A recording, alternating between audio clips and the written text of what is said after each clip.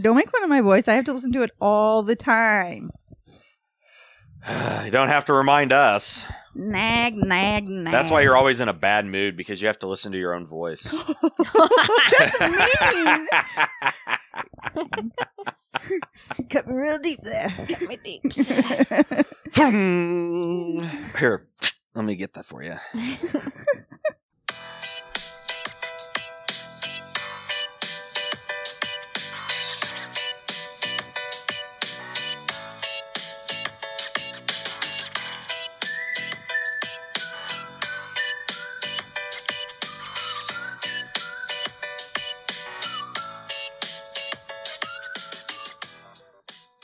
In 5, 4, 3. Hey, everybody. This is Danielle. Oh, and this is Daniel. And this is Carla. We are Hoosier Homicide. A true crime podcast by Hoosiers for Hoosiers, or for anyone that doesn't know what a Hoosier is. Thank you for coming. Are your legs okay? It's been a long time. Long time. I seriously haven't done this in a while. No, we haven't, because we've been on break and Other things. things. And just life, you know?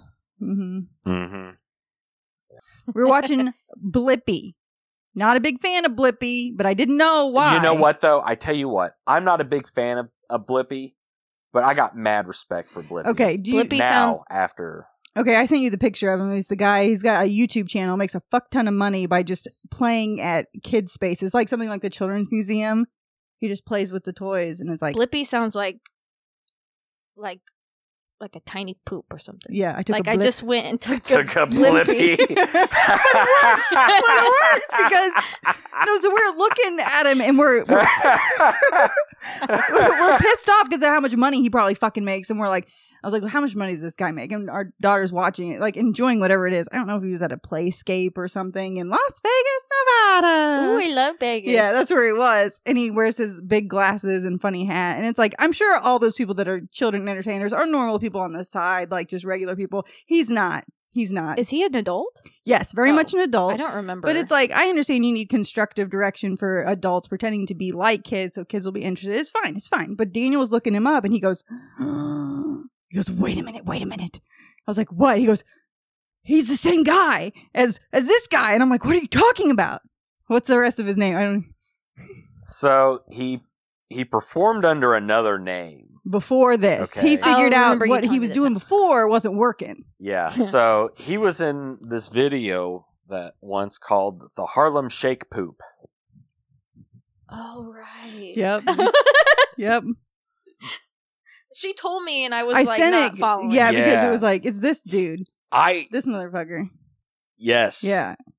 But in the video, he's, do you remember the Harlem Shake? You do the video, they're doing one dance, and then all of a sudden it turns into like some sort of like techno Harlem music, Shake. and everyone's like dressed differently. Well, in this one, he's standing on a toilet and he poos on his friend. His friend, both are naked.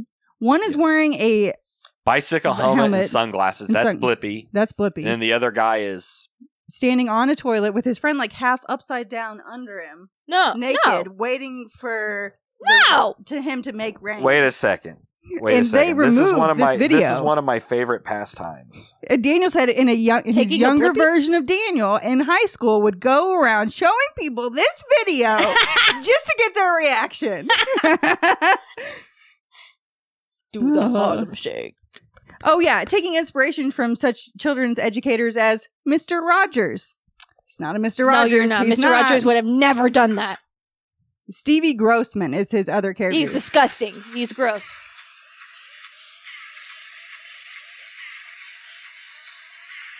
Do you see the poop come out of his butthole? Oh yeah.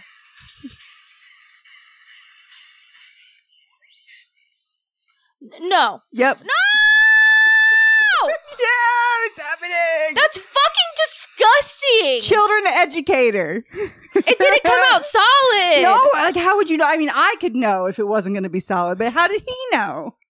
He ate White Castle. Some people just, there's a lot of people that they know what does it to them. Stephen John. For you, no, I mean, think about it. If we were going to shoot that, Okay, if we wanted to shoot that, I'd say, hey, Danielle, do you want a Cobb salad with ranch from And Chick-fil-A? too much bacon. The Lord's salad. The Lord salad gives me the shit's bad. It And then- cleansed you. But we had Starbucks this morning and we're both shitting at the same time. He goes, oh, I'm pooping too. He texted me and I was like, Lord help us. Oh yeah, I said yep.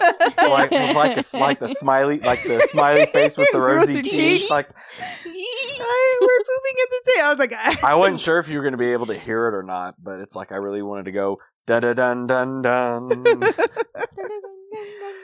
I had somebody at work. Okay, so I was at work in the back when I worked back there. That's a lot of works. Back doing my business. Mhm. And one of the techs walks in and sits down in the stall next to me and goes, dun dun dun dun dun. And I had that exact same reaction. Like, this kid gets it. Okay, yeah, Stephen John is his real name. And in 2013, he was Stevie Grossman. I hate him. And he, under aliases that he developed, such as Turd Boy and Underwear Man. Oh, wait. How does he explain Turd Boy, though? I think poop is as funny as the next guy, but that can't be it for you. Yeah. Know? In 2013, the video, the Harlem Shake on a toilet, defecated on his naked friend. Yes. That was But weird. what is it? Turd Boy was conceived from anal sex. I thought No. that was in there somewhere. Mm-mm. Yeah. So basically, the only thing that made him funny was poop and butt. Yeah, but he realized he wasn't making money, so how do we make money? The Children. toddler would think he was really funny. Yeah. She- Pooped in that's butt. her favorite joke. Yeah. Is poopy. Poopy. Yeah, she says it a lot. Yeah, she Which does. is pretty funny. And then we was in my room and you were wrestling And with see, Boris. we're the parents, a lot of people would go, you shouldn't let him say poopy. And we're like, we're just glad she's not saying shit. And even when she says shit, we're like, don't say it. And it's at least Yeah, it's that's not. what don't say that. Like, You shoot. can't say that. Shoot, you can't say that. God fucking damn it. And be like, why you say God fucking damn it? I'm like, he didn't. He No. didn't say it. No, but then we were in my room and you were getting ready to go to physical therapy and you were wrestling on the ground with Boris and you stood up and to be like, I'm done. I'm standing up off the ground from you. And Boris didn't know what to do. So he sat down, made direct eye contact with Daniel and started to drag his ass across the carpet. He maintained eye contact. For a little while, I was like, "What is going on?" We were having a stare off. Start the story. Okay. Thank you all for coming. Welcome back. It's been lots of fun, my friends. This, kids, is from Wikipedia, Murderpedia, Radford University Department of Psychology, which had spelling errors in it, and if I can notice, it's bad. Truth. An Encyclopedia of Modern Serial Killers, abcnews.com and bbc.com. Got it? Got it. Have you ever heard of Keith Hunter Jesperson? He has the worst name ever. Well, it's a serial killer, so he have to use all three of his names. Okay. And Daniel has a speaking role, and so do you, but yours is at the end. Daniel, yours is peppered throughout. Okay. Got just it? Tell me when to pay Great. attention. I will. I'm just kidding. Keith Hunter Jesperson was born on April 6, 1955, to Les and Gladys Jesperson in Chilliwack, British Columbia, Canada. Have you been to Chilliwack? Do you know where that is? No. You I think- know where British Columbia is. Okay. Is it by Vancouver? That's one of my hobbies. To look at where things are. Chilliwack. Chilliwack. That is one of my hobbies at work, okay? Yeah. Sometimes that's how we learned about Pitcher, Oklahoma, is because I just was snooping around. Yeah, and then we've talked about it on a Patreon, the toxic wasteland of Pitcher, Oklahoma. Yeah. Everyone should go listen to that. Give me $1. Go listen. He was the middle child with two brothers and two sisters. Well, there's the problem right there. His father was a domineering alcoholic that looked down on women and tormented his own children, most of all Keith. His mother denied being an abusive parent. However, much of the alleged abuse was confirmed by other family members. So he had really shitty parents, and his dad was a shitty alcoholic that didn't like him in particular very much. In his younger years, Keith was given less attention than his siblings and treated differently by the rest of his family. After moving to Selah, okay, the ink is low on my printer, and it's words that I don't know very often. Selah, Washington, Sela. Yeah, they have weird names. Yeah. City names you categorize under words I don't know very well. Yeah, city names are weird. The weird delivering a load into Tukwila. You did what in Tukwila. Awilla? Tukwila. Tukwila. Yeah, so they moved to Washington, and he had trouble fitting in and making friends because of his large... No, we're going to Washington. What's that from? Beavis and Butthead Do America. I haven't seen that in a long No, time. he's talking to this little old lady that can't understand what he's saying. And he's trying to say, no, we're going to Washington, and we're going to score. Okay, so he was made fun of because of his large size. His brothers did not help him instead, but they nicknamed him Igor. It's Igor. Pronounced Igor. I know, that's what you're going into. Do you also say Frodrick? No, it's Frederick. I'm actually proud that that's how you did that. Frederick Frankenstein. Okay. Isn't it pronounced Frederick Frankenstein? No, it's Frederick. I had to find that now. Okay.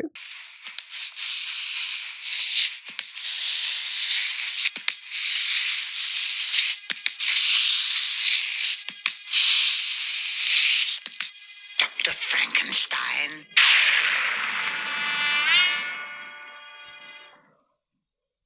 Frankenstein. You're putting me on. No, it's pronounced Frankenstein. Do you also say Froderick? No, Frederick. Well, why isn't it Froderick Frankenstein? It isn't. It's Frederick Frankenstein. I see. You must be Igor. No, it's pronounced Igor. But they told me it was Igor. Well, they were wrong then, weren't they? You were sent by Herr Falkstein, weren't you? Yes. My grandfather used to work for your grandfather. How nice. Of course, the rates have gone up. Of course. I'm sure we'll get along splendidly. Oh, sorry. I don't mean to embarrass you, but I'm a rather brilliant surgeon. Perhaps I could help you with that hump. What hump?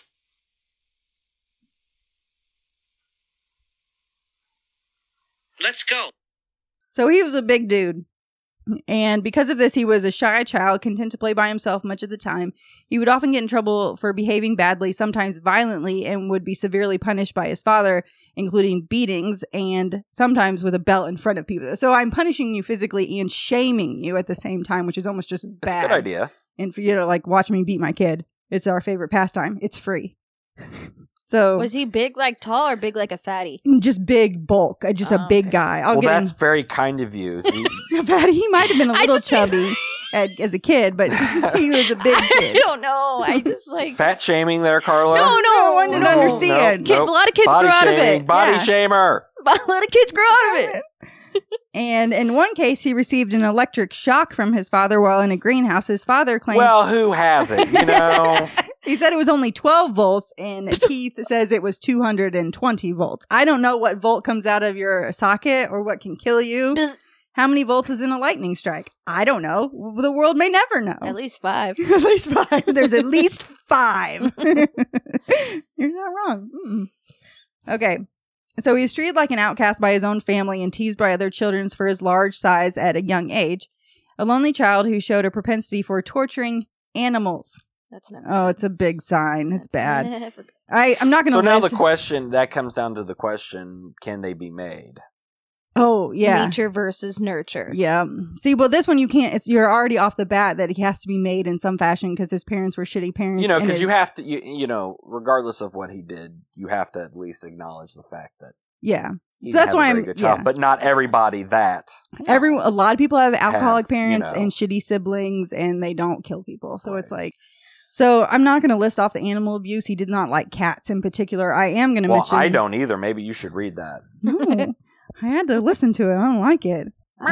Yeah. Speaking I of want which, chicken. I want liver. Wait, did you meow. guys watch the? No, I won't watch that. Okay, I'm scared to watch it. No, too. I think someone said I had to turn it off in the first 3 minutes. And Do you know what we're talking about? Yes, Don't- I saw it, and you know what I decided, Carla? Huh. I'm not even going to talk to your sister about it. Okay. Mm-mm. I said, It's it's not don't gonna fuck come with on. cats. Don't fuck with cats. Yeah. Yeah. No, instead I started watching How to Get Away with Murder, You're welcome. which I'm late to the boat. Because, you know, I mean, I am too. We both. I like it. obviously, human downfall is much more palatable than... So much easier to Something watch. to- That's why I can't No. go into full detail. I will mention this one part because I don't understand how he did it. So there is me mentioning animal abuse for the next 20 seconds. including nailing crows to a board and then throwing knives at them. How did he catch crows, then nail them to a board, and then, like, I understand how you throw a knife at something, but to catch birds with large beaks and to, like, nail them to, like, that just sounds like a lot of trouble, and it wouldn't work That sounds that like well. a question for Dwight Schrute.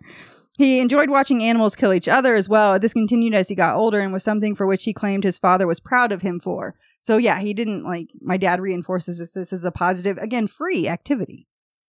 I don't think they had a lot of money. His dad also gave him a BB gun that he used to shoot a neighbor in the dick. Did he deserve it? So he I has don't know. So he has a sense of humor. Okay. Yep. And then an overweight neighbor was bending over to pick raspberries and he shot that guy in the ass. I'm assuming it was a guy. Could have been a woman. I don't know. Do men pick raspberries? It's a gender neutral activity, I'm sure, right? Yes. Okay. Yes.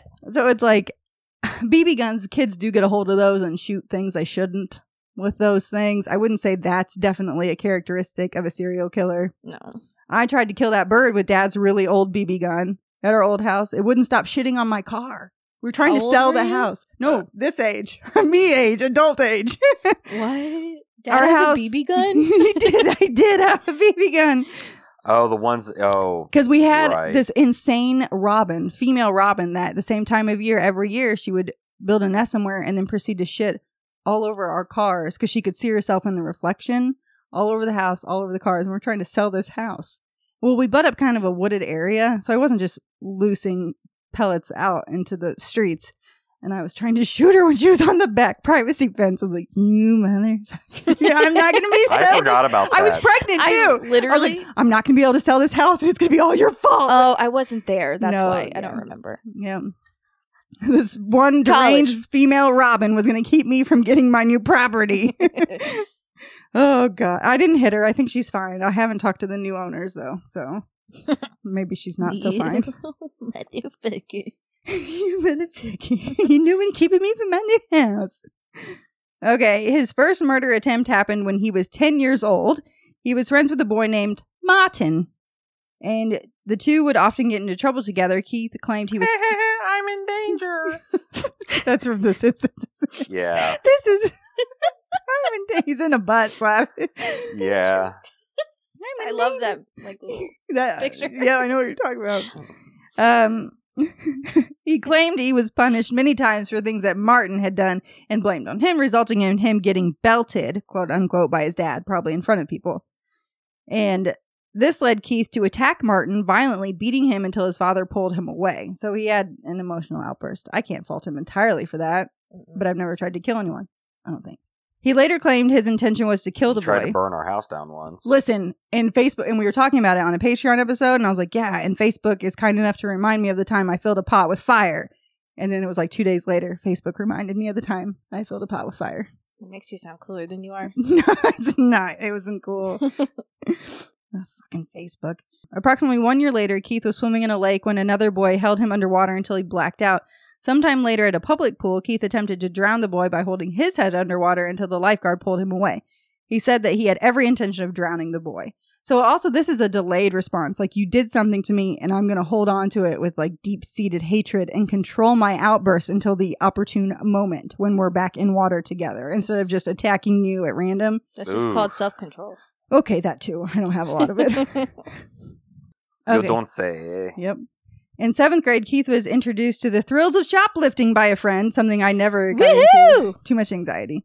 He also found out that he was being charged room and board before his father. Room and board. Okay, one instance was the other siblings were not charged room and board, and another reference was he was just charged a lot more for a lot longer than the other siblings. Like, to teach you the value of That's a dollar. shitty. Yeah, he's like under, 10 to 14 age. Like, where's he getting the money from? Unless he's shoplifting and stealing stuff to sell to make money. I accidentally shoplifted a plastic Buddha from Plastic Hobby Buddha? Lobby.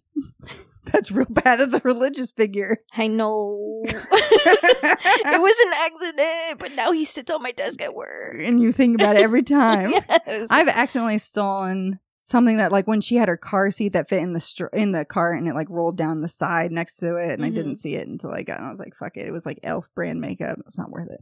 I did, though, was at Hobby Lobby, and a woman and her husband stood in line for 5 minutes to return an item that was worth how much money? Let's take guesses. 59 cents. $1.50. $1.50 New Year's Eve decoration item they had to return to Hobby Lobby. And I was like, get out of my way. Sometimes I order stuff online and I don't like it and I still don't return it. Yeah, it's like, this could give me $10 or I could forget about it. Yeah. Oh, God. Okay. So he's being charged room and board and to teach them the value of the dollar. And I said, you just should play Monopoly and beat your kids every time. But our daughter beats us at junior Monopoly. So there we are.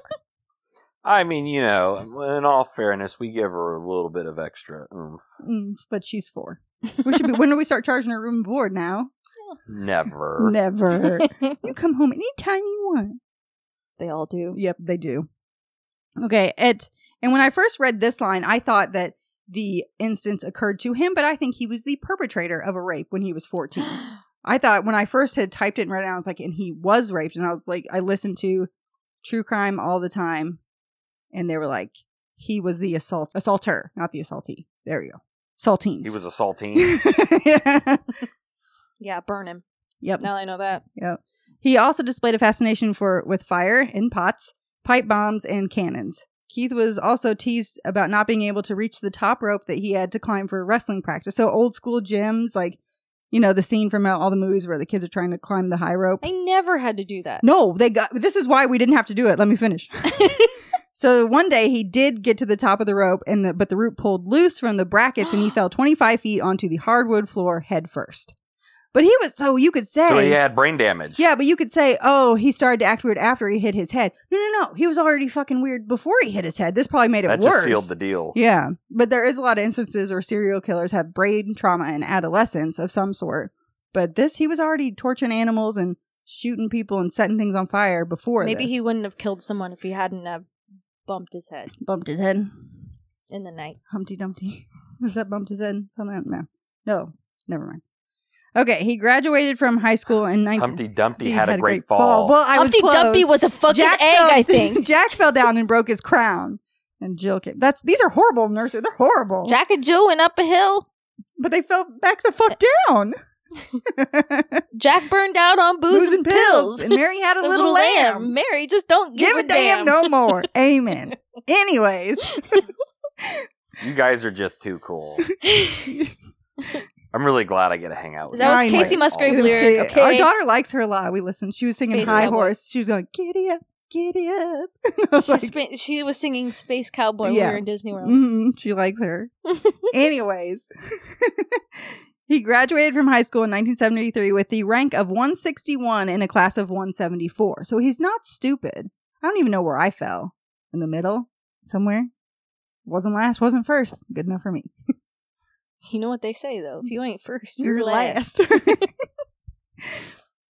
But he did not attend college because his father did not believe he could do it. So his dad was like, you're not smart enough to go to college. And he probably only had to say that one time for him to believe it. Be like, you're right. If my parents don't think I'm smart enough, how will I ever be smart enough for real college? So he didn't go, even though he's probably plenty smart enough to go.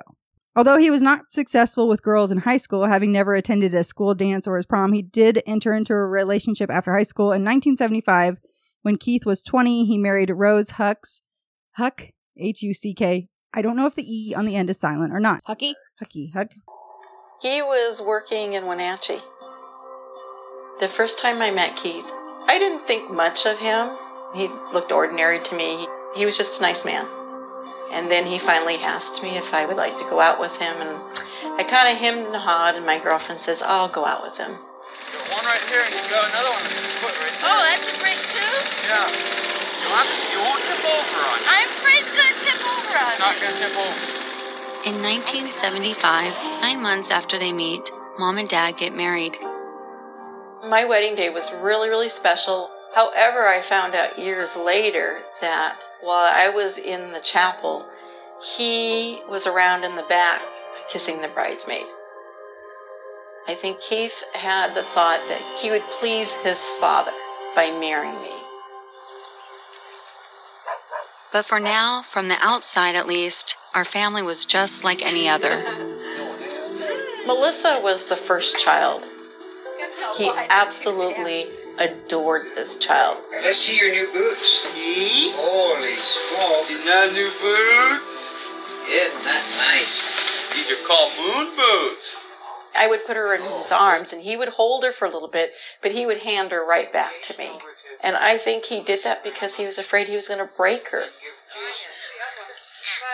When I'm a year old, my brother Jason is born. Hi. Do you smile? 3 years after that, my sister Carrie comes along. The three of us would go with my dad out into the woods. Camping was a big thing for our family. He would take us on 4-wheelers or 3-wheelers, and he would let me sit in front of him, and sometimes I got to steer, which was really great. Ride a motorcycle? I believe we were the average American family. My dad was a good provider, and my mom was a stay-at-home mom. The couple had 3 children, 2 daughters, and 1 son. Keith worked as a truck driver to support the family. What do you know about truck drivers? Beep, beep. Beep, beep. Coming through. Breaker 19. 10-4. They want to know where they're picking up their loads. They talk to you, don't they? It's much more than that, ma'am. They want to know where they're picking up their loads. Okay. Where it is, how much does it They call weigh? me, they're in a certain city, I have the load, they need paid, I have the money. You have to allocate money to Ford to get to places. Isn't that like gas? They want money for gas up front. Nope. I mean, sometimes you can do rate per mile. But Okay. I don't do math. You're like, wait a minute. There's no math in there. They call, they're like, I need $2.50 per mile. And I'm like, I need you to shut the fuck up. I tell and you give what me I a need. whole number, please. A whole number. Okay. So he's a truck driver, and I think it affords him to be able to support his family pretty well. But he is Yeah, they make good money. It's just long hours. Yeah, he's gone a lot, long hours, and it's like, so he's away from his family. So it's his wife and 3 kids that he's away from a fair amount. But I think she gets to be a stay-at-home mom then because he's gone. So that works. It's a hard life, but you can make a lot of money. And I think some people are just like really well suited for it. Like they really like it. If you like driving, you don't mind. Yeah. He's a truck driver. That's important. Yeah. My dad was a long-haul truck driver. When he was gone for long stretches, I missed him. I remember knowing my dad was arriving before we even saw him because you could feel the vibration from the semi-truck coming down the small neighborhood road. I remember even hearing the windows rattle. He'd always come with gifts from his travels. I felt secure and safe with him home. And then there's this other side of him that I don't really know. There's something seething below the surface with my dad. It was uncertain and unstable.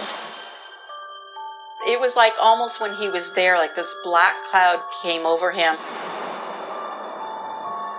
The first time that I saw my dad torture an animal was around the age of 6. After that, I knew I couldn't trust my dad anymore.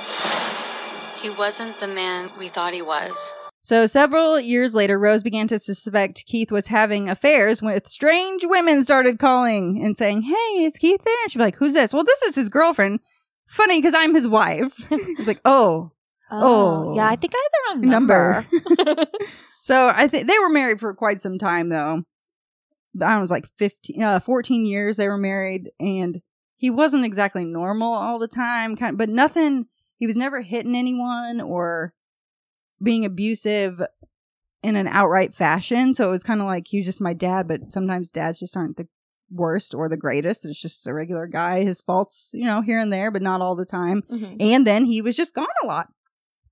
After 14 years of marriage, while he was on the road, Rose packed up her and her children's belongings and drove 200 miles away to live with her parents in Spokane, Washington.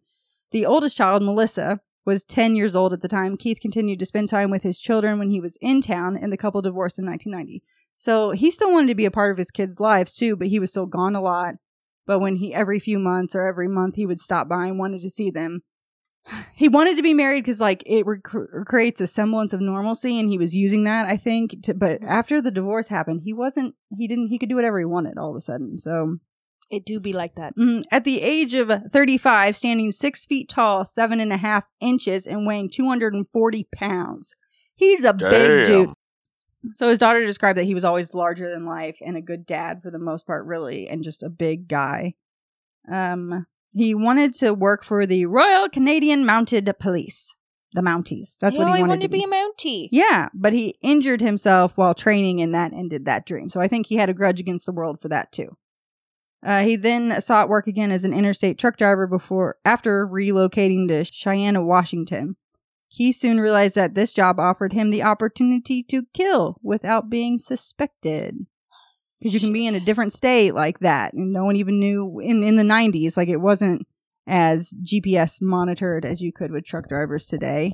Nowadays the logs are electronic. Yeah, it's changed the industry quite a bit. Oh yeah, I mean, you know this. Mm-hmm.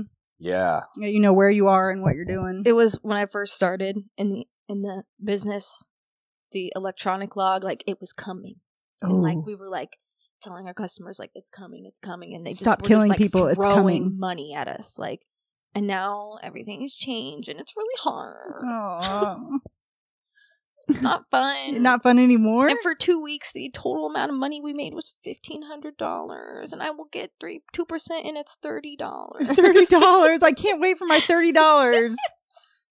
I'm gonna have to go return everything in my house that I have. It needs to be returned, even the $1.50 stuff. Don't mind me. Just gonna go on a shopping spree with my $30. His first known victim was Tanya Bennett on January 23rd, 1990, near Portland, Oregon. He introduced himself to Tanya, who was classified as slow but very trusting and very nice. So it was like, oh, you're just a little, like, it's hard enough for women to perceive when someone is a bad guy without, it's hard to read people. But if you're a little slow and a little trusting, then it's even harder. Early Monday, a passerby reported finding the body of an unidentified woman sprawled in the woods. Authorities are asking the public to help identify. The body was discovered in 1990 in the Columbia Gorge. And it was discovered in what's known as the Scenic Highway, just east of Portland, Oregon. It took several days to determine who she was. She had no identification on her person or around her person. The most significant thing that was unusual was the fact that the fly had been cut out of her jeans. I was watching the news. They were holding up clothes. And I thought, oh no, that cannot be. My sister's clothes. How am I going to wake up my mom to tell her this, that her daughter's dead? She was a beautiful young woman just starting her life. Tanya was my baby sister. I had to watch over her. I had to take care of her. I knew she was a little off when we were younger, but I didn't look at her that way. She's very friendly, outgoing. She was the most loving person. You'll never forget meeting her. He met her at a bar and invited her to his house that he was renting and brought her home with the intention of having sex with her. And when she refused, he proceeded to beat her over 20 times to the point where she could no longer be recognized. This gets darker. I forgot to say that. Oh, good. Yeah. This is the term serial killer. Bloody pulp comes into play. Yeah, it was bad. And so his excuse, what happened was he said, I want to take you out to dinner. Oh, I left my money at my house. Come with me back to my house. I'll get my wallet. Come inside. I can't find my wallet. Oh, you're in my house now with me and you can't leave. And he's so big. What's the full name? Keith Hunter Jesperson. Just stupid name. He's got a moniker, but I haven't got there yet. But you could look it up. Anyway, and then he says, I can put the audio in somewhere, that, well, I hit her and then just kept hitting her. And then I realized she was going to go to the police. So I decided to kill her instead. Because at that point. What happened with the first murder? I picked up a woman at a bar, took her home. We were drinking beer a lot that day. Took her home. I thought I was going to get lucky.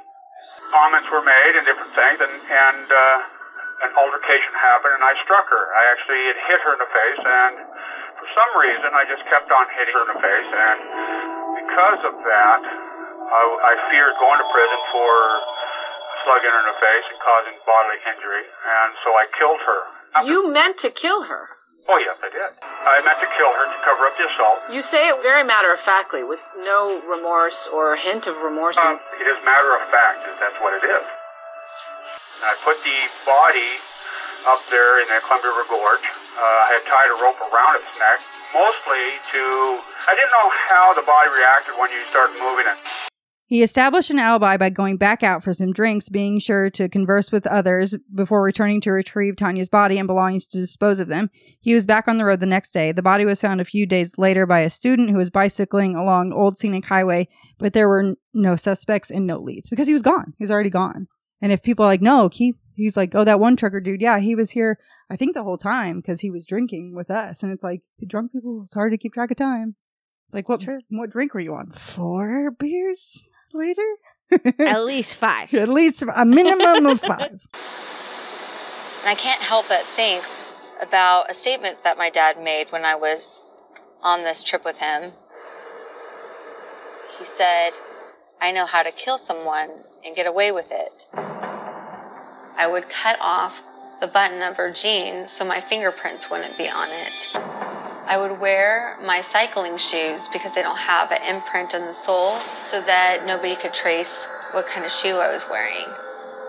I didn't know what to say in response to that, so I remember looking out the window. I remember feeling this is really strange, and I remember feeling trapped in the car, and I could only process that this must have been a story he overheard, and he was just saying it in first person. Only later would I learn my father was describing precisely how he murdered Tanya Bennett. Detectives scored the bars and truck stops where Tanya was known to spend much of her time. Meanwhile, armchair detective, 57-year-old Laverne Pavlinac, read the news reports surrounding Tanya Bennett's death with great interest. She saw an opportunity to force an end to a long-term abusive relationship she had been in with her live-in boyfriend, 43-year-old John Savanaski. She had a habit of reporting her boyfriend to the police on phony charges every time they had a fight. Seems a bit dramatic. 8 months before the murder, in the spring of 1989, she had telephoned the FBI to falsely accuse John of robbing banks. She's like, he did it! There's cash everywhere! And they get there like, where's the cash? He spent it. Real quick. Today. So when the FBI was like, nah, that's bullshit, then she reported the same accusation to the local police. Isn't that like against the law? Yeah, I think you can get in trouble for false reporting. Like, I don't know. Yes. She looked like a grandma. She looked like an old, overweight grandma. And so, in real life, she's real into all this true crime.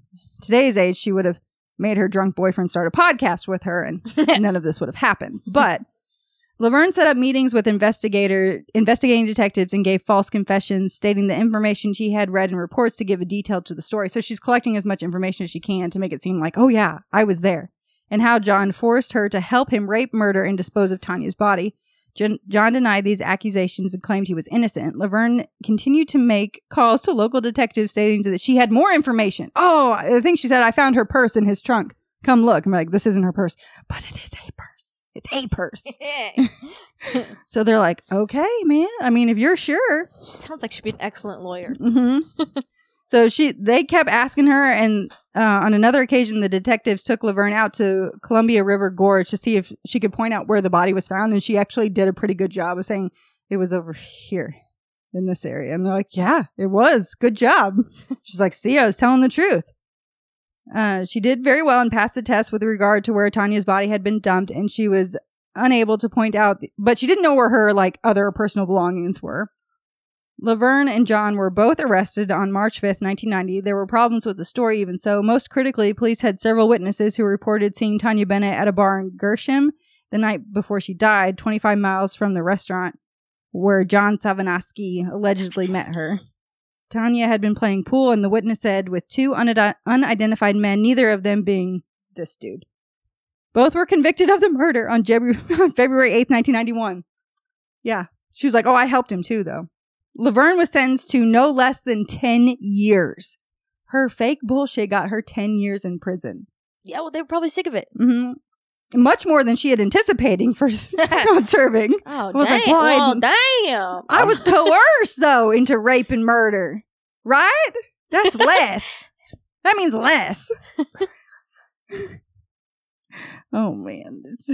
So she then admitted she had been making it up. And they're like, yes, you with all the other convicts are making it up. Mm-hmm. But John saw that she got 10 years and he could get the death penalty. So he took a plea. which is your only option. You don't have a great attorney. It's like, I can't prove that I didn't do it nowadays. So it's like, I have to take a plea.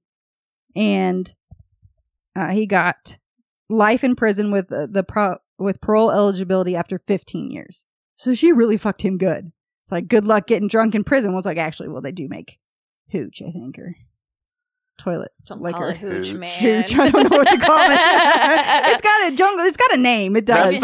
I think that's the. Yeah. Have you gotten to that episode on How to Get Away with Murder?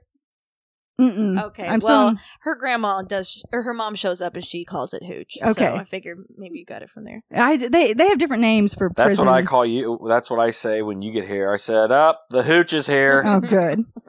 They have different name for prison alcohol, but I feel like that was one of them. Toilet margarita. There you go. Okay. Toilet margarita. Gross. Rubbing alcohol. They just need bread, which they get, and a fruit, which they get, and some like juice or water, and they leave it in a plastic bag, and it ferments, and then they drink it. People are weird. Yeah, man. but I'd be bored in prison. You'd probably get drunk. You'd be bored. I would turn into one of those Jailbirds. like, workout people. Oh, yeah. I'd get so ripped. Jailbirds on Netflix is fucking crazy. I know. Yeah. Okay. So, following Tanya Bennett's murder, as all the attention was going to Laverne and John, Keith wrote a confession on the bathroom wall of a truck stop in Livingston, Montana. It read, Daniel Priestley, number 1. I killed Tanya Bennett, January 21st, 1990, in Portland, Oregon. I beat her to death, raped her, and loved it. I'm sick, but I enjoyed myself too. 2 people took the blame, and I'm free. A few days later, in a truck stop men's room in Umatilla, Oregon, a second message was found. Number 2. I killed Tanya Bennett in Portland. 2 people got the blame, so I kill again. Both messages were signed with a happy face. The happy face killer! Oh my god! Ah! Sorry, that's the second time I've screamed tonight. Detectives in Portland theorized that some unknown friend of John wrote the graffiti in an effort to spring him from prison. Like, I didn't do it. There's graffiti in bathroom stall. It is kind of like, it's not really hard evidence in the 90s to be like, someone wrote that they committed a murder on a bathroom stall. I was like, I'm sure that's written a lot of places. So it didn't do any good. Things not to do. Got it. There's all sorts of fun things wrote on the bathroom walls at the Indianapolis Motor Speedway. See? Yes, Yeah. And there it's like, but someone wrote that they committed the murder and I didn't. It's like, but it's really, it's just... I don't know. Did you go to the bathroom in Star Wars land?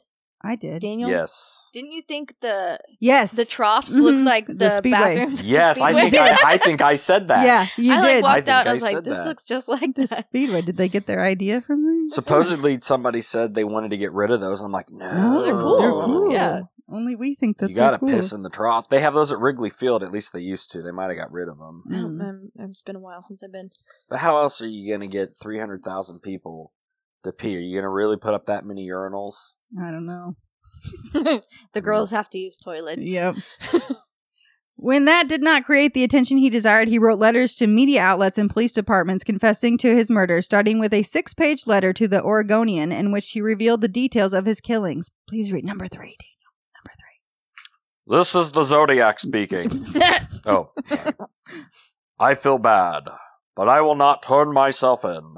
I am not stupid. In a lot of opinions, I should be killed, and I feel I deserve it. My responsibility is mine, and God will be my judge when I die. Yeah. That doesn't make it okay. Doesn't. Mm-mm. I'm telling you this because I will be responsible for these critics and no one else. Crimes.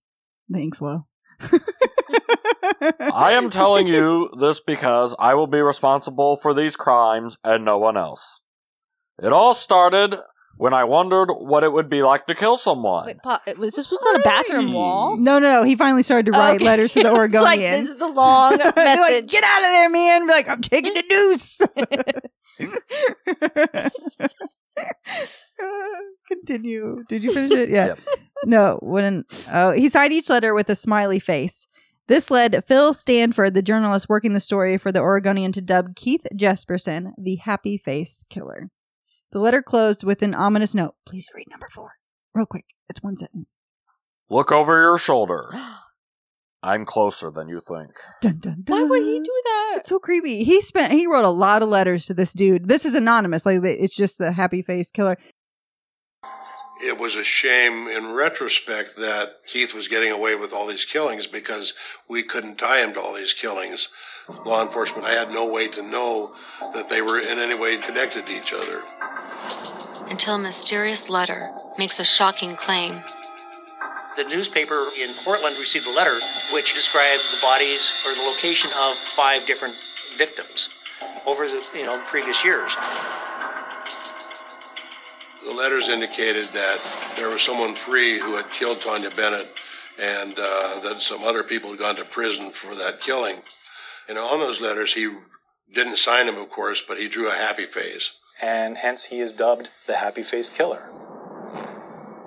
The killer indicated that he was a long-haul truck driver, that he wasn't in the public eye, and that it was so easy to kill these people. And he traveled all over the country doing it. When I look at Keith's letters, I see 4 main themes. I see a need for attention, a low self-esteem, negative self-image. I see a profound lack of empathy, and I see isolation. I think these themes formed the psychological backdrop for his life. Authorities believe they already have Tanya Bennett's killers in prison and don't think the letters are credible. There was absolutely nothing to corroborate those sort of hearsay statements. So the letters did not change the course of events in terms of who was in prison, but it added an element of doubt about what's going on here. 2.5 years after his first kill, when Keith killed again, on September 16, 1992, the currently unidentified body of a woman he raped and strangled was found near Blythe, California. He says the Jane Doe's name was Claudia. A month later, in Turlock, California, the body of 32-year-old Cynthia Lynn Rose was discovered along U.S. Highway 99. I think he said he fought with her over a parking space. I don't really know. Like, what? Oh, my. Oh, my. I wouldn't have fought with him. You're saying just never go outside again. Yeah, basically. Okay. Her death was originally listed as a drug overdose. Keith claims she was a sex worker who entered his truck at a truck stop while he slept. Oh, it's called a lot lizard. Well, yeah. Yeah. Yeah. Lot lizard. He wrote letters to the Oregonian claiming that she was a prostitute that he picked up and murder signed with a happy face. Let's see. His 4th victim was another sex worker, 26-year-old Lori Ann Pentland of Salem, Oregon. Her body was found in November of 1992. According to Keith, she attempted to double the fee she charged for sex he had been engaging with her. She threatened to call the police, and he strangled her. See, that's something you just leave a bad Yelp review. Yeah. Like, they changed the prices on me. Unexpectedly. I don't appreciate it. This is a bad way to do business. Would not do business with her again. We'll be dipping my wick elsewhere. Wick. So we're like, this was all in Oregon? The areas? Well, we've got California. Police stations, like, communicating with each other? That's even hard for them to do now. Like with Ted Bundy, like he was, it was just, we don't really know how to talk to each other. Like jurisdiction lines. So no one had it. And they're the lesser dead, quote unquote, like sex workers, drug addicts. Like if they die, not as many people care. And the family won't even know that they're dead because they're transient. So it's like, I don't know if my wife or my daughter or whatever is dead or not because she's been doing her own thing for 2 years. So people won't even know to report anything. Let's see. It was more than 6 months before the next victim was found in June of 1993. Another unidentified woman classified as a street person by State Highway Control. Excuse me? In Santa Nella, California. He claimed her name was Carla. What a stupid name. Carla with a C. or it could have been Cindy. Either one of the two. More than 1 year later. Who knows? It could have been Victoria. Any of those names. More than a year later, in September 1994, another Jane Doe was found in Crestview, Florida, along Interstate 10 by a road crew. She was approximately 40 years old at the time of her death, and Keith claims her name was Suzanne. By September 1994, my father, Keith Jesperson, has killed 7 women. But with the murder spread across the country, authorities haven't connected the crimes and have no idea he's responsible for any of them. That fall, when I'm 15, Dad visits Spokane and invites me out to eat. I remember he was in a reflective mood. He said, Melissa, not everything is what it seems to be. There's some things I want to tell you, but you'll tell the police. And then he paused, and I just sat there and thought about it for a minute. Like, what could he tell me? That I would go to the authorities. It didn't make sense. Like, I couldn't even process it there at the booth. Like, I needed to get away. So I went to the ladies' restroom to try to gather my thoughts.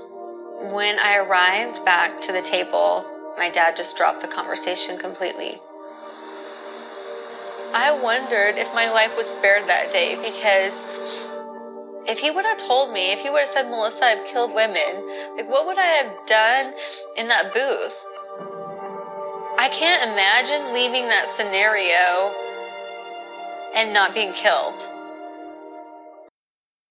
In January 1995, Keith agreed to give a young woman, 21-year-old Angela Sobrise, a lift from Spokane, Washington, to give her a ride to Fort Collins, Colorado, to see her father. At one point along the way, they stopped so that she could call her dad. Keith would later claim that her dad said, I don't want to see you. Don't come here. Afterwards, Angela changed her mind about going to Fort Collins and instead asked him to take her to Indiana. Really? Mm-hmm. I think her boyfriend, yeah. Approximately a week into the trip, Angela became impatient and began to nag Keith to hurry up. She wanted to see her boyfriend and became enraged when Angela wouldn't let him sleep. So he stopped at a truck stop just east of Cheyenne, Wyoming. She kept bitching, quote unquote, at him to keep driving in bad weather, and he ended up strangling her by placing his fist tightly against her throat. His hands were so... Nag. And what was she wearing? So his hands were so big, he wouldn't even... Like, if I tried to strangle someone, I would have to use both hands. A full-grown... Yeah, you do. Full-grown male probably could just use an open hand like this. Like holding a basketball. Mm-hmm. Can't do that No. still. He would just close his fist. His fist was so big, he could just choke you with just pushing your fist up against your throat. Like, it was enough. And it was like, oh my God. Do you think his hands were bigger than this? Yep. A little bit bigger. A little bit bigger. So that's how he said it. He just put pressure on her throat. This part's dark. I'm sorry. Afterwards, he went back to sleep. When he woke up about 3 hours later, he drove to Nebraska and pulled off into a rest area where he strapped her body to the undercarriage of his truck and dragged her face down to grind off her face and prints for about 10 to 12 miles. He then untied her and disposed of her remains in a ditch off Interstate 80. Angela's body was not found for several months later, and then only after Keith gave details to police. And I'm assuming she was dead because he went back to sleep. And if he had only choked her until she passed out, she would have woken back up. So I think I'm for sure she was dead when he tied her up under there. And then it was just like, I'm sure it probably did work. She's unidentifiable. Why take the extra step? I don't know. Like, if he was just dumping him off the interstate, nobody's looking. I think he said she had a Tweety Bird tattoo on her ankle, and that's how they were able to identify her. And it was like, otherwise, no one even found her because no one's looking for her. And so he picked the right area. At one point, they wondered if he was the Green River Killer because, again, it was sex workers. And it's like that were disappearing. We did that one. Always. We did not do that one. It's always sex workers. That's Arthur Shawcross. He was a necrophile, though. Pretty sure. Not today. Not today. Green River Killer. I read about. Yeah, that. He's got another name. That's when I was studying for the trivia. Oh yeah. Okay. Yeah. Okay. Jane Doe in Indiana, February. Likely name. In February 1995. So he claims he eventually lists off a bunch of people he killed, and one example was also, I just wrote it down because it was Indiana. In 1995, he said, I killed another woman. 2 months after murdering Angela, Keith decided that his longtime girlfriend, 41-year-old Julie Ann Winningham, was interested in him only for his money. Now I know that feeling. Yeah. Huh. I really thought that Julianne Winningham was a serious relationship for my dad. The way he talked about her was different than how he talked about his other girlfriends. She had the prettiest blue eyes. Her eyes smiled. My mother liked to travel. She liked to see places. She was very social. She could pretty much talk to anybody. She was a free-spirited soul.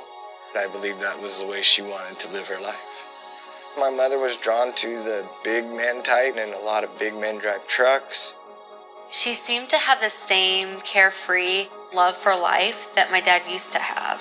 And I was hoping that she would bring that back in my dad.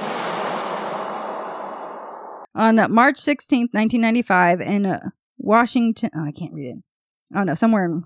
I don't know. It's in Washington. Don't worry, folks. We're in Washington. In March 16th, 1995, Washington, Keith strangled her and dumped her body over an embankment along State Highway 14. Unlike the others, Julie's friends and relatives knew that she had been seeing Keith and provided the first valuable link, his name, that would aid investigators in apprehending him. So he finally killed someone he knew. And they're like, wait a minute. She's dead and she was dating that big fucker over there. And it's like I think I know who killed her. It's the boyfriend. It's always the boyfriend. Hmm. So if he had never killed anyone he knew, he may not have gotten caught. Wow. The ultimate cause of death on Julie Winningham was manual strangulation. He had killed Julie Winningham by pressing his fist into her throat. I can't believe that she would be pleading, probably through her beautiful eyes, to my dad saying, please let me go. And he have no compassion. Like, that truly is a monster. We're heading to the location where the body of Julie Winningham was discovered back in March of 1995. By sheer coincidence, somebody stopped here enjoying the view. As they looked down, they could see what they thought was a mannequin at the time. He beat and he raped and he suffocated and he duct taped my mother and threw her off the side of the mountain. When I learned of my mom's death, I felt hurt, angry, lost in the ocean in a boat with no paddles or a compass on which direction to go. I felt like there was no life in me. I mean, I just collapsed. Just the idea of my dad tossing her like she's garbage, having no remorse or any feelings for her, leaving her in a location where she might never be found. It just gives an eerie sense of the lack of compassion he has for human life. I don't know that side of my dad. I remember him picking me up and playing with me. But to think that he was picking up and tossing a woman's body down here feels like it's not real. Like it's just a bad scene from a movie. And despite how it feels for me, I can't imagine what it feels like for the family of the victims. Keith Jesperson was arrested on March 30th, 1995 for the murder of Julie. He had been questioned by police a week before, but they had no grounds to arrest him after he refused to talk. In the days following, Keith decided that he was certainly going to be arrested, and after 2 suicide attempts, he turned himself in and hoped result in leniency during his sentencing. No, if you kill like 8 people, it doesn't matter if you turn yourself in or not. No. There's not a leniency thing. Really? I don't think that so. That just doesn't seem right, you know? But I I don't know what. told you. Well, depending or not, if he got the death penalty. Yeah, that becomes that's the only... the leniency. Yeah, that's the only thing at the end. While in custody, he began revealing details of his killings and making claims of many others, most of which he later recanted. Also, a few days before his arrest, he wrote a letter to his brother. Please read number 5. And when do I get to read? At the end. Seems like my luck has run out. I will never be able to enjoy life on the outside again. I got into a bad situation and got caught up with emotion. Oh, yeah. That's perfectly good. Oh, I understand that. Yeah. I killed a woman in my truck during an argument. With all the evidence against me, it looks like I truly am a black sheep. Poor, pitiful me. The count will appoint... The court. God damn. The ink is low. Count Dracula will appoint this. Yes. Yes. The court will appoint me a lawyer, and there will be a trial. I'm sure they will kill me for this. I am sorry that I turned out this way. I've been a killer for 5 years and killed 8 people, assaulted more. I guess I haven't learned anything. Dad was worried about me because of what I have gone through in the divorce, finances, etc. I've been taking it out on different people, as I saw it. I was hoping they would catch me. I took 48 sleeping pills last night. Holy balls. And I woke up well rested. I mean, that's kind of funny. That's because of how big Yeah, he how was. big he is, yeah. The night before, I took 2 bottles of pills, and to no avail. They will arrest me today. Yep. Damn. In it, he confessed to having killed 8 people over the course of 5 years. This led agencies in several states across the country to reopen old cases, many of which were found to be possible victims of Keith Jesperson. Although he had at one point claimed to have killed as many as 160 victims, only 8 have been confirmed. So there could be more, but I don't know. He didn't confess anymore? No. Well, he confessed to 160, so you overwhelm. So I can't tell what you're lying about. Like, I think he made one up about, I killed a twin sex worker and another man killed the other one, and we stumbled upon each other at night in the same dump spot, and I had a piece of jewelry from one twin and he had a piece of jewelry from the other twin, and we both had a beer together. Like, it's just like, who comes up with this shit? Like, off the top of your head. During his mini letter writing campaign to reporters and writers with websites, Heath ran the gamut of trying to present different sides to his personality. In one letter, he might write about his compassionate side.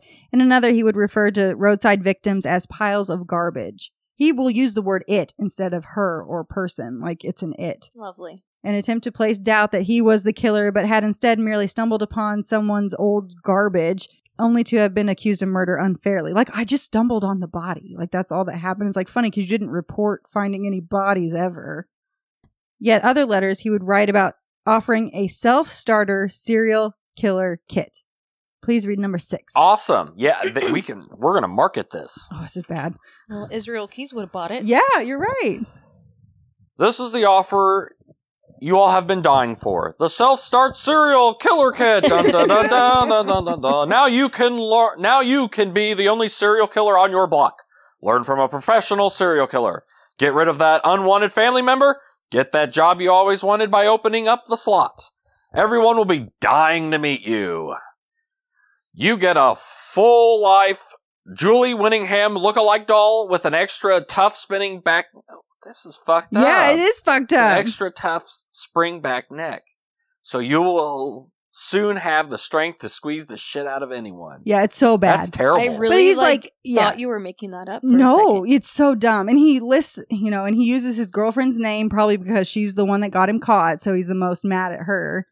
And yeah, he put that, I don't know if it was on a website. I think it was on a website that he, people orchestrate with serial killers that are shitty human beings all the time. So it was like, here. And I don't think you could actually buy anything. Like, I don't know what it was. It was just a post, but he would write to reporters and stuff, but no reporter is putting that in the paper. In October of 1995, He already has.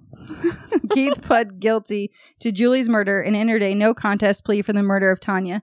He received life in prison for the murder of Angela and is serving 3 consecutive life sentences at the Oregon State Penitentiary in Salem. I thought maybe there's limits to how far my dad could go, and he broke every limit that I thought was there.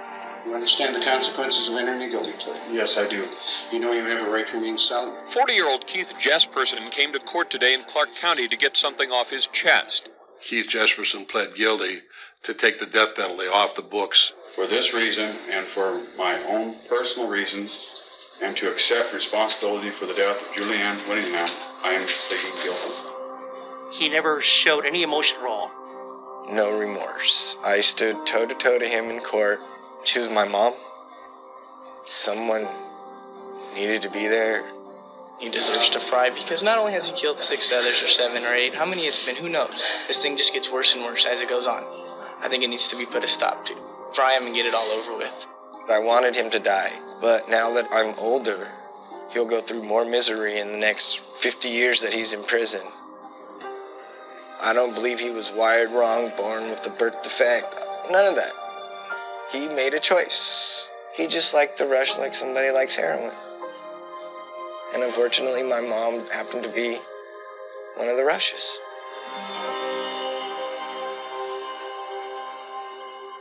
On January 7th, 1996, more than 5 years since his attorney offered his confession with convincing evidence of his guilt, he had given police officers the location of a victim's purse. The purse had not been found. Okay, 5 years later, he's like, that couple, that old couple, they're still in prison and they didn't kill anyone. And it's like, oh, you're right. Oh, so you had to go through a lot of trouble to prove that I did it and that they didn't. Well, So he considered himself a really good It's person. hard to get people out of jail once they're in there. Yeah, he considered himself very magnanimous to have helped these other people get out of prison who put themselves there. Some of those weirdos, like, they want credit. Yeah, that's why he started writing on bathroom stalls, was because if that woman hadn't intervened, they might have caught him sooner. She got in the way. Damn it. He had given police officers the locations of stuff only the real killer could have known. And in September 2009, he was identified for he was indicted for the murder of Riverside County, California, and was extradited to California to face the charges there. He was convicted of murder and received a 4th life sentence in January 2010. So his whole game was always not to get the death penalty. So And he went to the right state for that. At one point, he was going to get called into Wyoming or Nebraska. And he killed the girl either in Wyoming and buried her in Nebraska, or killed her in Nebraska. So he was trying to finagle it. Some serial killers want the death penalty. Like, I want it now. But he was like, Yeah, my fun is over. Let's do Yeah, but this. how many of them have claimed they wanted it? And then they, Ted Jodi Bundy. Arias. Yeah, Jodi Arias, Ted Bundy. She's not a serial killer. But Well, everyone always knew Jodi Arias was full of shit. full of shit. Right up the pooper. She did that too. Yeah. Bless her heart.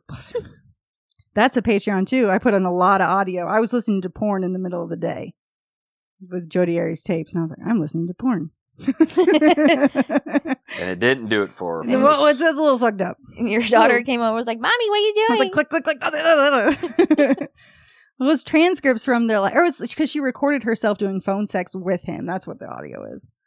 Okay, anyways, give me $1. Go listen to Patreon. Okay, so he confessed to a lot of things and eventually is in Salem. So in 2008, Keith's oldest daughter, Melissa Moore, published a book titled Shattered Silence, The Untold Stories of a Serial Killer's Daughter. Melissa lived with her father until her parents divorced in 1990. She would later receive a letter from her father in prison. One line read, hey, read number 7. I don't want the world to judge me as a dad. I was a great dad.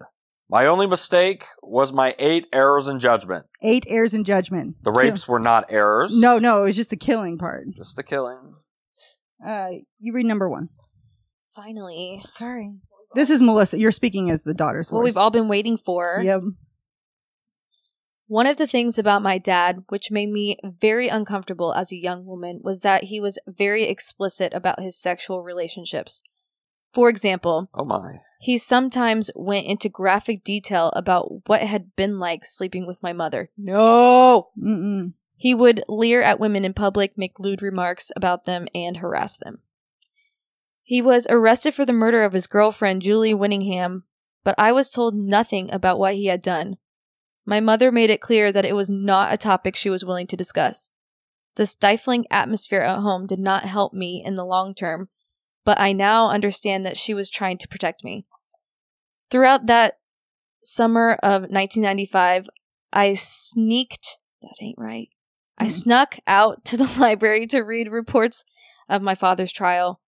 It was during this trial that he confessed to the murders of a number of other women. So she was like 15 or something, like just entering high school, had kind of a crummy boyfriend, wasn't doing great, and then this happened. It was like, she needed to know. I would have done I think the same her mom thing. only said one person and wouldn't tell her anything else, which is like, it's the fall to default mode. It's like, I'm protecting you by not telling you. And she was like, so then she found out it was a bunch of women.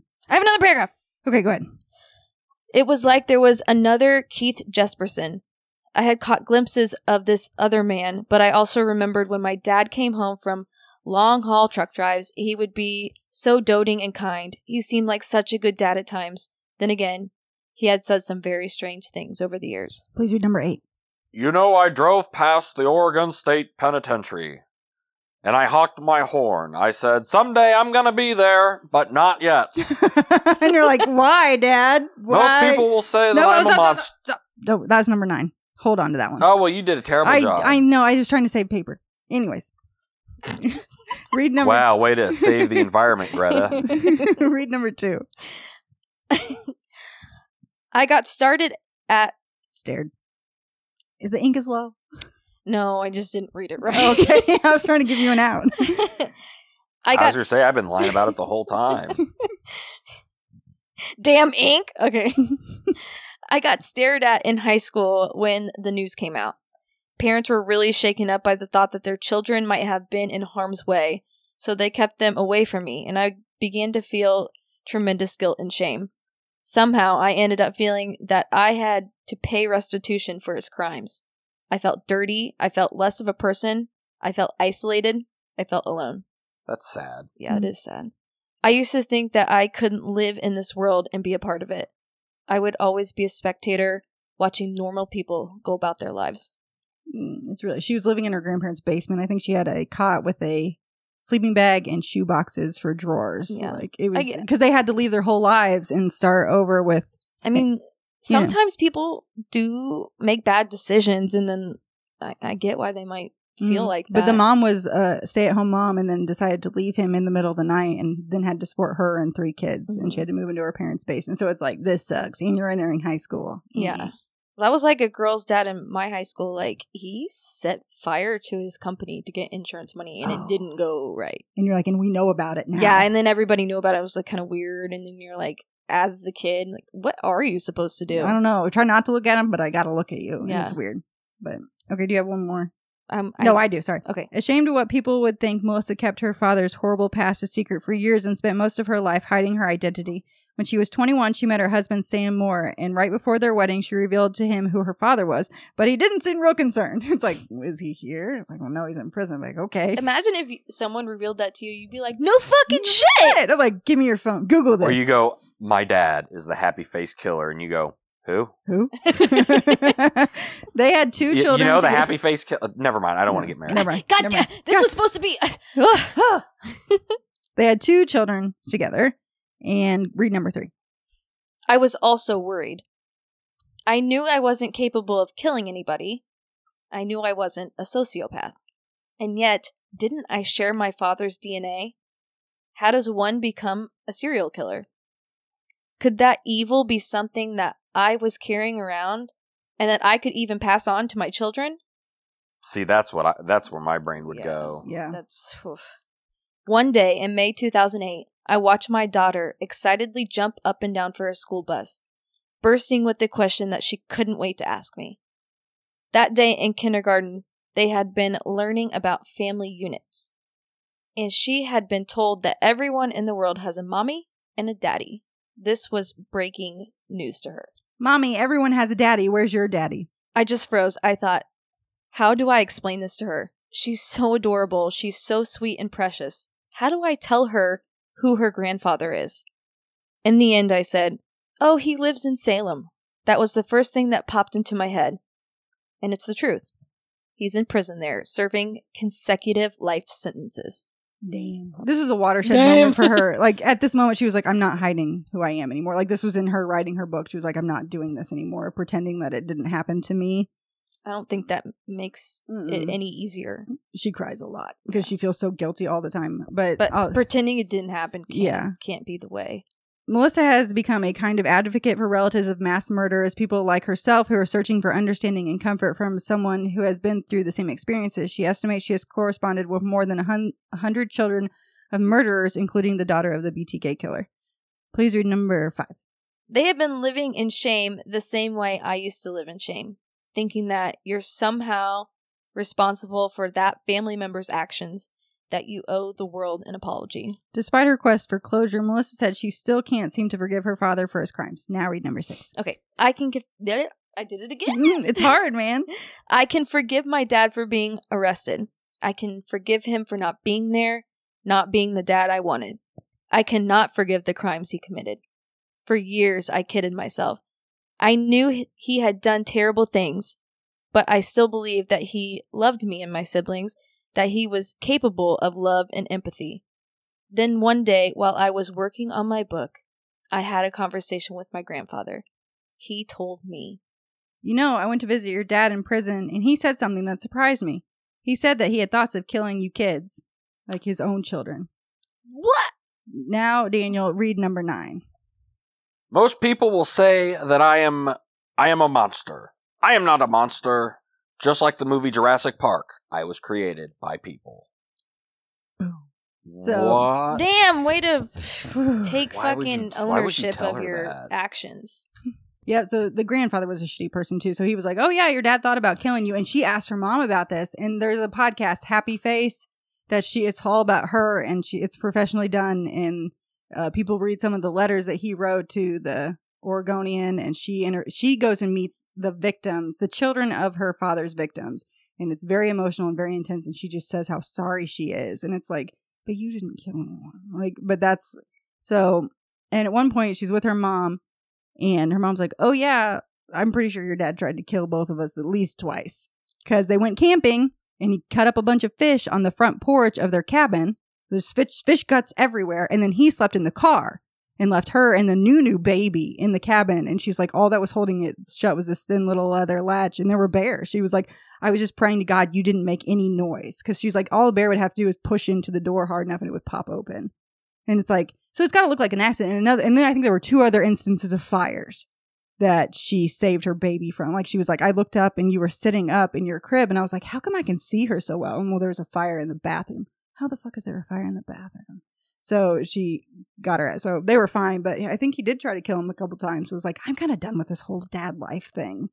And so once her grandfather told her that, she was like, fuck this shit. Like, I'm done feeling guilty about you and your garbage. But it's like the murder in my family. I have audio of that. And then the Happy Face, I think it's called just Happy Face, is a very good one. I've listened to that one twice, I think. It's so good. And damn, that's it. I might have to listen to that. Yeah.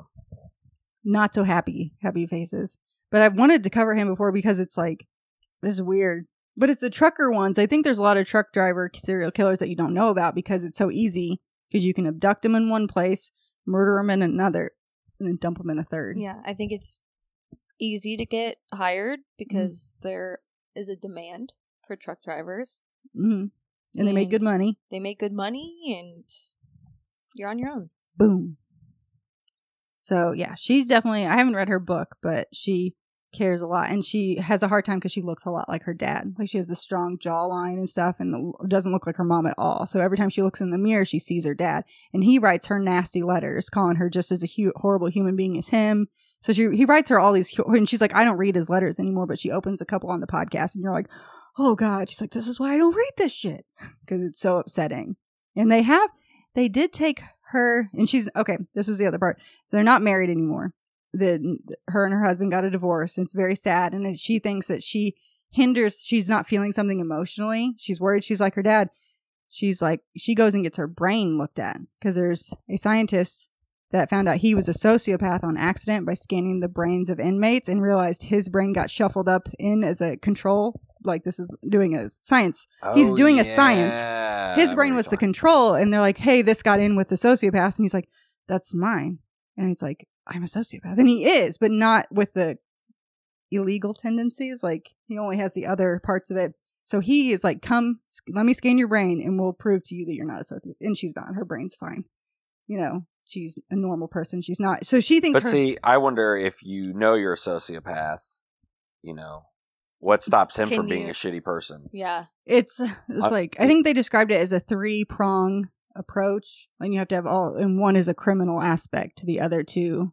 He explains it on that podcast. The doctor explains all of his personality that he does, that he falls into the categories. But he explains it, and he's like, we did a regular test with you, meaning she was just laying. She wasn't being shown imagery. And he's like, so that's the next step. They probably show you some shit and see which part of your brain lights up and what doesn't. So, like, that's probably the next level that they could do. But I forget what he explains, that he's like, I have everything but the criminal aspect of it. But if he had had a shitty childhood, would he have then been a serial killer or something? So I think he had a normal upbringing. Traumatic injury or... Yep. So everyone needs to go listen to that shit, because it's good. Damn. It came out in 2018, I think. So it's all out. And that's all I got. Man. Okay. Anything else? We have some new Patreon people. We'll thank you by name next time, because this got started late and impromptu. And Sup, host? Give me $1, bitches. No, we appreciate all of you very much, and thank you. It helps us to be able to pay to do this. And without money, the world doesn't go around and around, or so I'm told. It stops spinning if there's no money. Literally just stops. Just get shitty, honestly. Shittier and Can't wait to shittier. get my $30. It's just like Blippi getting shit on. Dude, that's just... I gotta go take a Blippi right now. Took one earlier. Okay. That wasn't a Blippy. No, that was a Bloppy. I told her I was texting. I go, I started lighting matches for myself while I'm shitting. I know when I hear the toilet flush 5 times within like the first few seconds. It's we have that. Well, we have a wide deck. I don't know what it's called. The deck of the toilet is at a certain angle that shit just sits. God damn it! Tell them where to find us. And Instagram and Twitter at Hoosier Homicide. We have Facebook. You just search, and we're on all the podcast websites. Instagram. I need to post some stuff. Yep, all the fun stuff. Yeah, get you some. All right, and for honest to goodness, stay out of the corn. Stay out of the Blippies. Oh gosh, so gross. We're gonna open up a restaurant called Blippies.